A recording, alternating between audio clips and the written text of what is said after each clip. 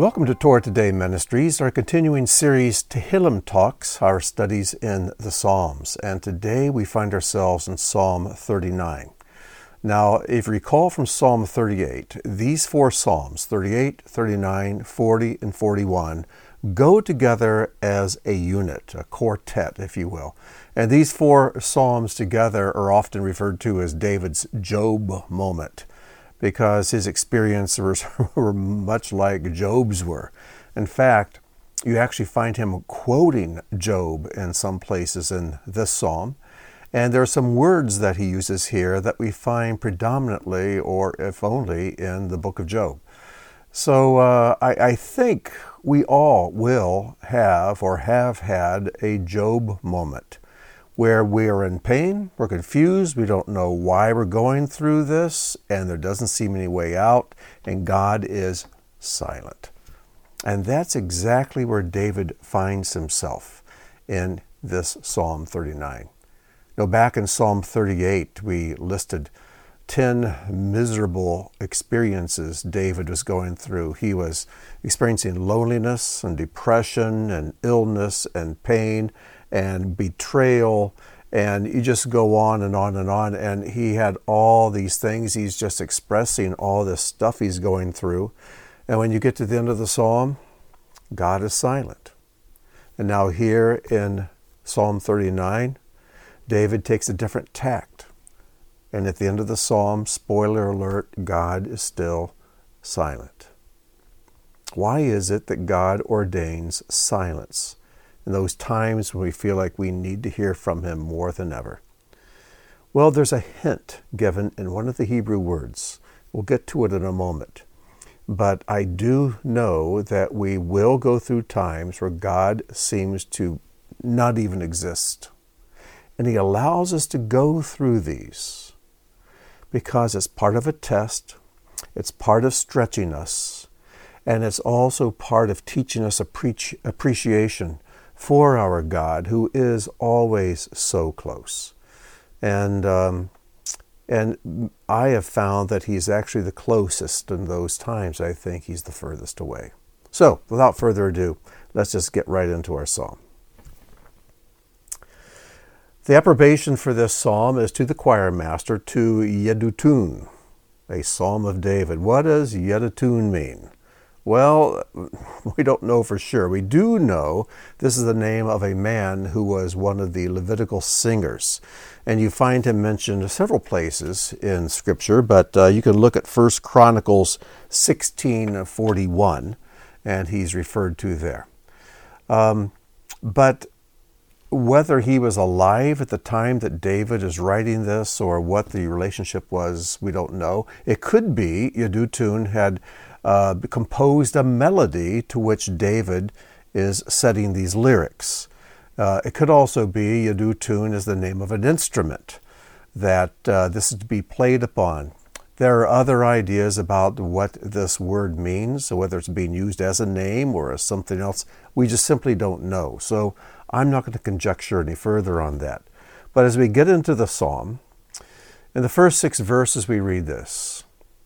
Now remember, in chapter 38, Psalm 38, David has gone through and expressed all this terrible grief he's going through, and pain and loneliness and rejection.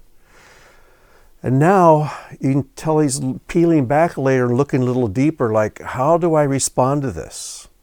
So his first response is, well, I'm just not going to talk. I'm just going to be quiet. I'm just going to be still.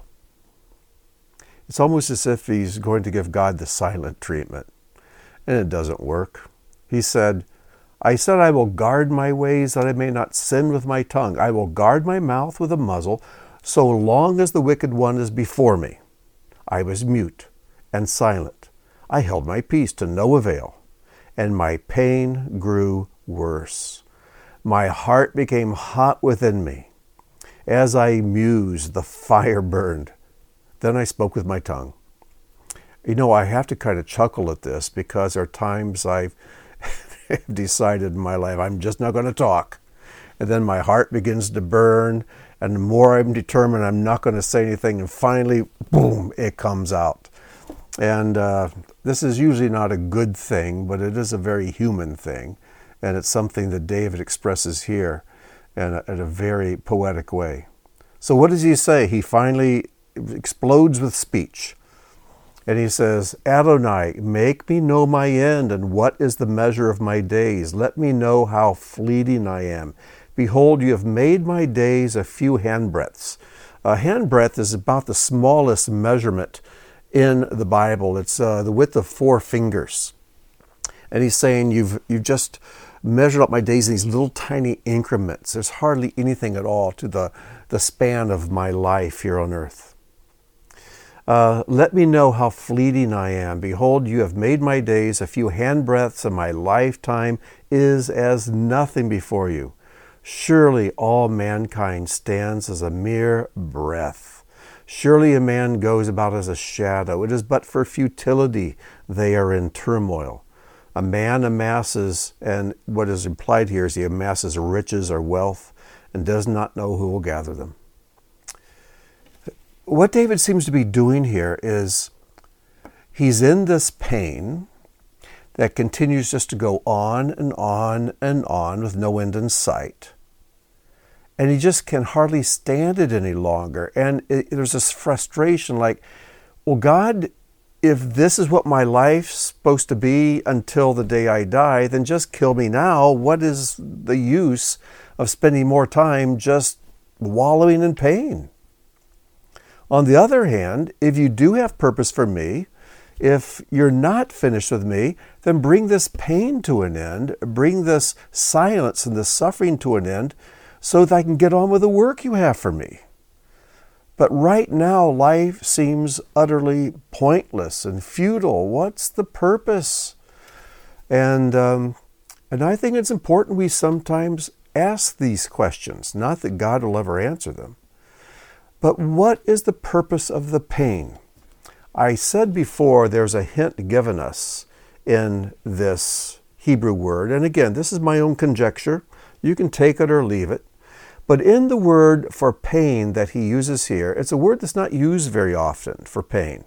The main word used in Hebrew for pain is etziv, and it's used, I think, close to 100 times in the Bible. But this word for pain is only used just a handful of times. It's only found twice in the book of Psalms. This is the first one. It's found over in 69:29. But this is what the word looks like in Hebrew. It's Kaf, Aleph, Beit. Now, if you know any Hebrew at all, you know that Aleph, Beit spells the word Av, which means father.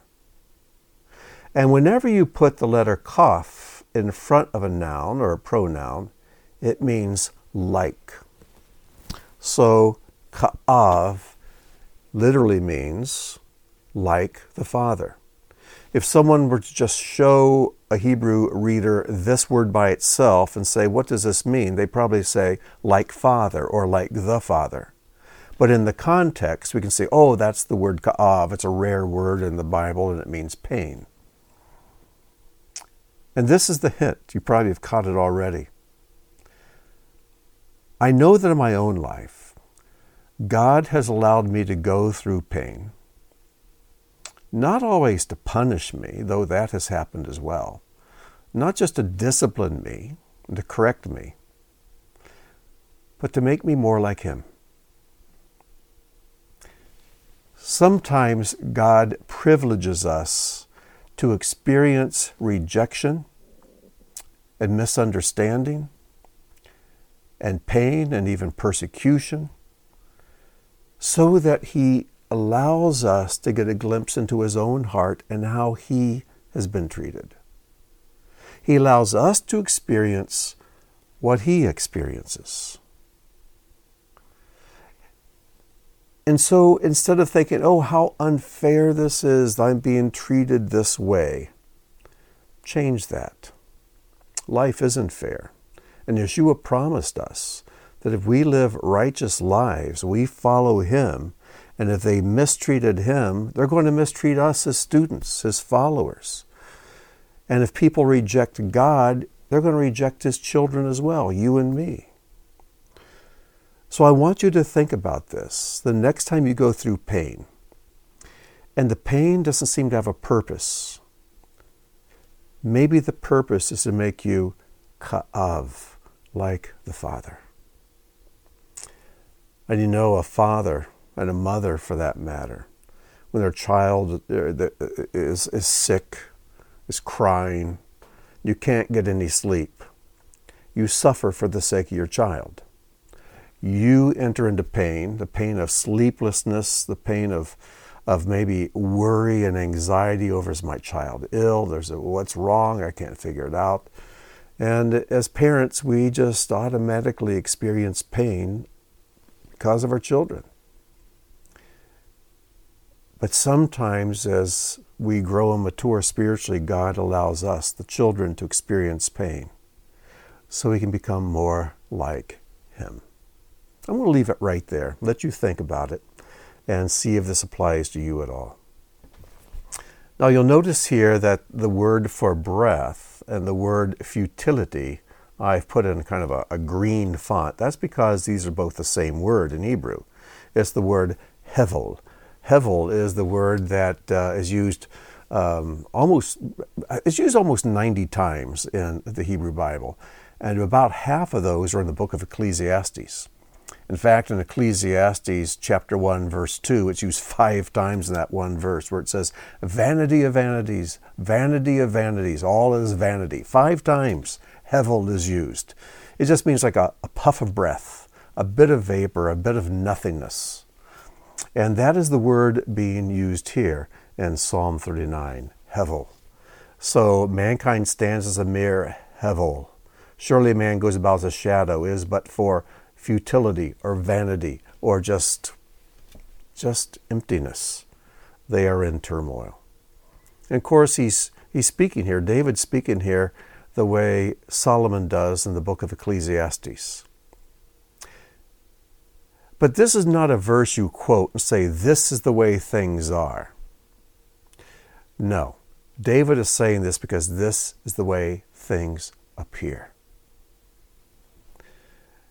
But as we get on into chapter 40, and Psalm 40 and 41, we begin to see what lies behind the imagery, what lies behind mere appearance. You know, in this world, this physical world, this is the 1% world. The spiritual world is the 99% world. This is like just 1% of reality that we experience here. And here, things just aren't very real, though they can be very painful. Here, they don't endure, they're not permanent, and things here are fleeting, they pass away so quickly. But this isn't the real world. This is the world under the sun. But the real world is the world beyond the sun, beyond the physical, the place where we will spend eternity. So, let's move on. Verses 7 through 11. And now, O Lord, for what do I wait? My hope is in you. Deliver me from all my transgressions. Do not make me the scorn of the fool. I was mute. I did not open my mouth, for it was you who did it. Remove your stroke from me. I am spent by the hostility of your hand. When you discipline a man with rebukes for sin, you consume like a moth what is dear to him. Surely all mankind is a mere breath. You can tell through this that David is just groping around to find some kind of meaning for his pain. And he's not very successful at it, because sometimes part of the pain is the inability to find meaning in it. I think we can go through almost anything if we know why we're going through it. What happens when you're going through something and you can't figure out why you're going through it? That seems to give the pain no purpose. It seems like wasted pain. And that's the most painful kind of pain there is. But this word for hope is a very unusual word. There are different words for hope and for waiting and for expectation in the scriptures, but this is a very unusual one. The word that's used here is the word tochelet. There you see it. Tochelet. It means hope or expectation. And this word is found in Proverbs 13:12. Tochelet, or hope deferred, makes the heart sick, but a desire fulfilled is a tree of life. But it's not a word used very often. Now, again, if you are a Hebrew reader or you're familiar with the Hebrew prayers and the liturgy, this word tochelet sounds a lot like another word that we hear often, and that's the word techelet. You can see they're spelled similarly. The first letter and the last two letters of each word are identical. But techelet is the word for blue, and we put a thread of techelet on the tzitzits, the tassels on the four corners of the garment of our prayer shawls. And that blue thread of techelet is to remind us that we're not to explore after our eyes or after our hearts, but the techelet, the blue thread, which hangs down at the bottom, is to remind us of what's above, because it's supposed to be the same shade of blue as the sky. And God says, when you see this, when you gaze at it, you will not explore after your eyes and after your heart. These things make us go astray. So even when we forget to look up or we look down, God says, you have those threads there. When you see them, you remember what's above you. When you are looking down the dirt of this 1% realm, you'll remember the 99% realm that is above you. And so I don't think this is a mistake. I don't think it's just a coincidence that these two words are so very similar. But when we think of techelet in this way, and now, O Lord, for what do I wait? My tochelet is in you. It's like in this dark psalm, there's a little tiny beam of light, a little spark. And he's saying, I'm going to hope in you. Right now, all I see is the 1% realm, but there's this little thread, a little tiny blue thread, just the merest next to nothing. It reminds me of the world above. And then the psalm closes with verses 12 and 13. Hear my prayer, Adonai, and give ear to my cry. Hold not your peace at my tears. For I am a sojourner with you, a guest like all my fathers. Look away from me that I may smile. In other words, quit glaring at me. You can look intensely at something because you love it so much. You just, like a newborn child.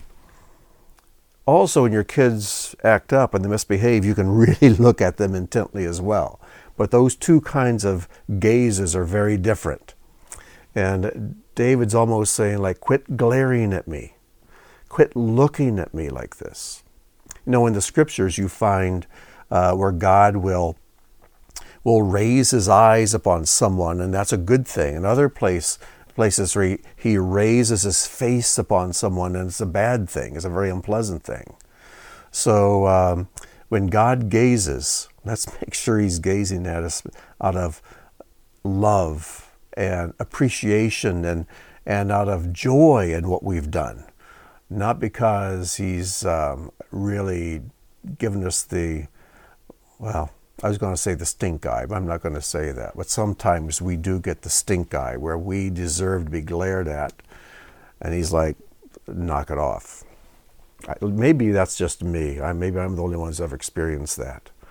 But this word is translated, look away from me that I may smile. But a couple translators that I respect translate it, catch my breath. It's like, just look away for a moment. Quit just glaring at me. Let me catch my breath, because I can't endure this much longer. Look away from me that I may smile or catch my breath again before I depart and am no more. And God's response? Silence. So chapter 38, David's pouring out all of his pain, expressing all the things he's going through, and God's quiet. And now in Psalm 39, he says, okay, I'm just not going to talk anymore. God's still silent. So finally his heart heats up and he bursts out in speech. God is still silent. And then he starts asking, what's the purpose of my life? If this is the way it's going to be, just pain and emptiness and loneliness, then just bring my life to an end. God's still silent. Well, if you're not done with me, then show me the purpose of this. Take this away. God is still silent. Well, things turn around in Psalm 40.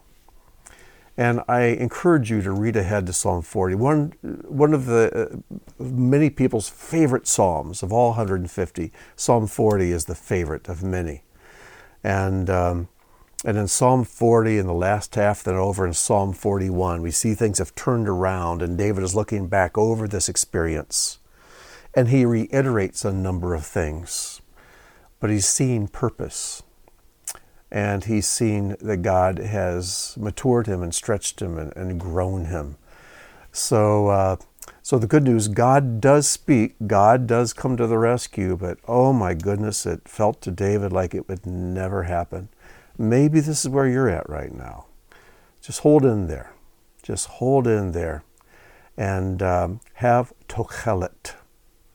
Have hope that the God who tells us to put techelet on the four corners of our garments to remind us that he is still on his throne. He's still in control. Things are going according to plan, and he has you right here. So you have to hang on to that and just wait, which is the hardest thing in the world for me to do. Maybe you too. But just wait. Just hope in him, and you won't be disappointed. So I hope this psalm encourages you. And again, when you read this psalm, read 38 and 40 and 41 along with it. The four go together and give you like the four legs of the table. And I hope this will be an encouragement to you and a blessing. And I look forward so much to coming back and speaking with you again in Psalm 40. So until then, I wish you shalom and may God bless.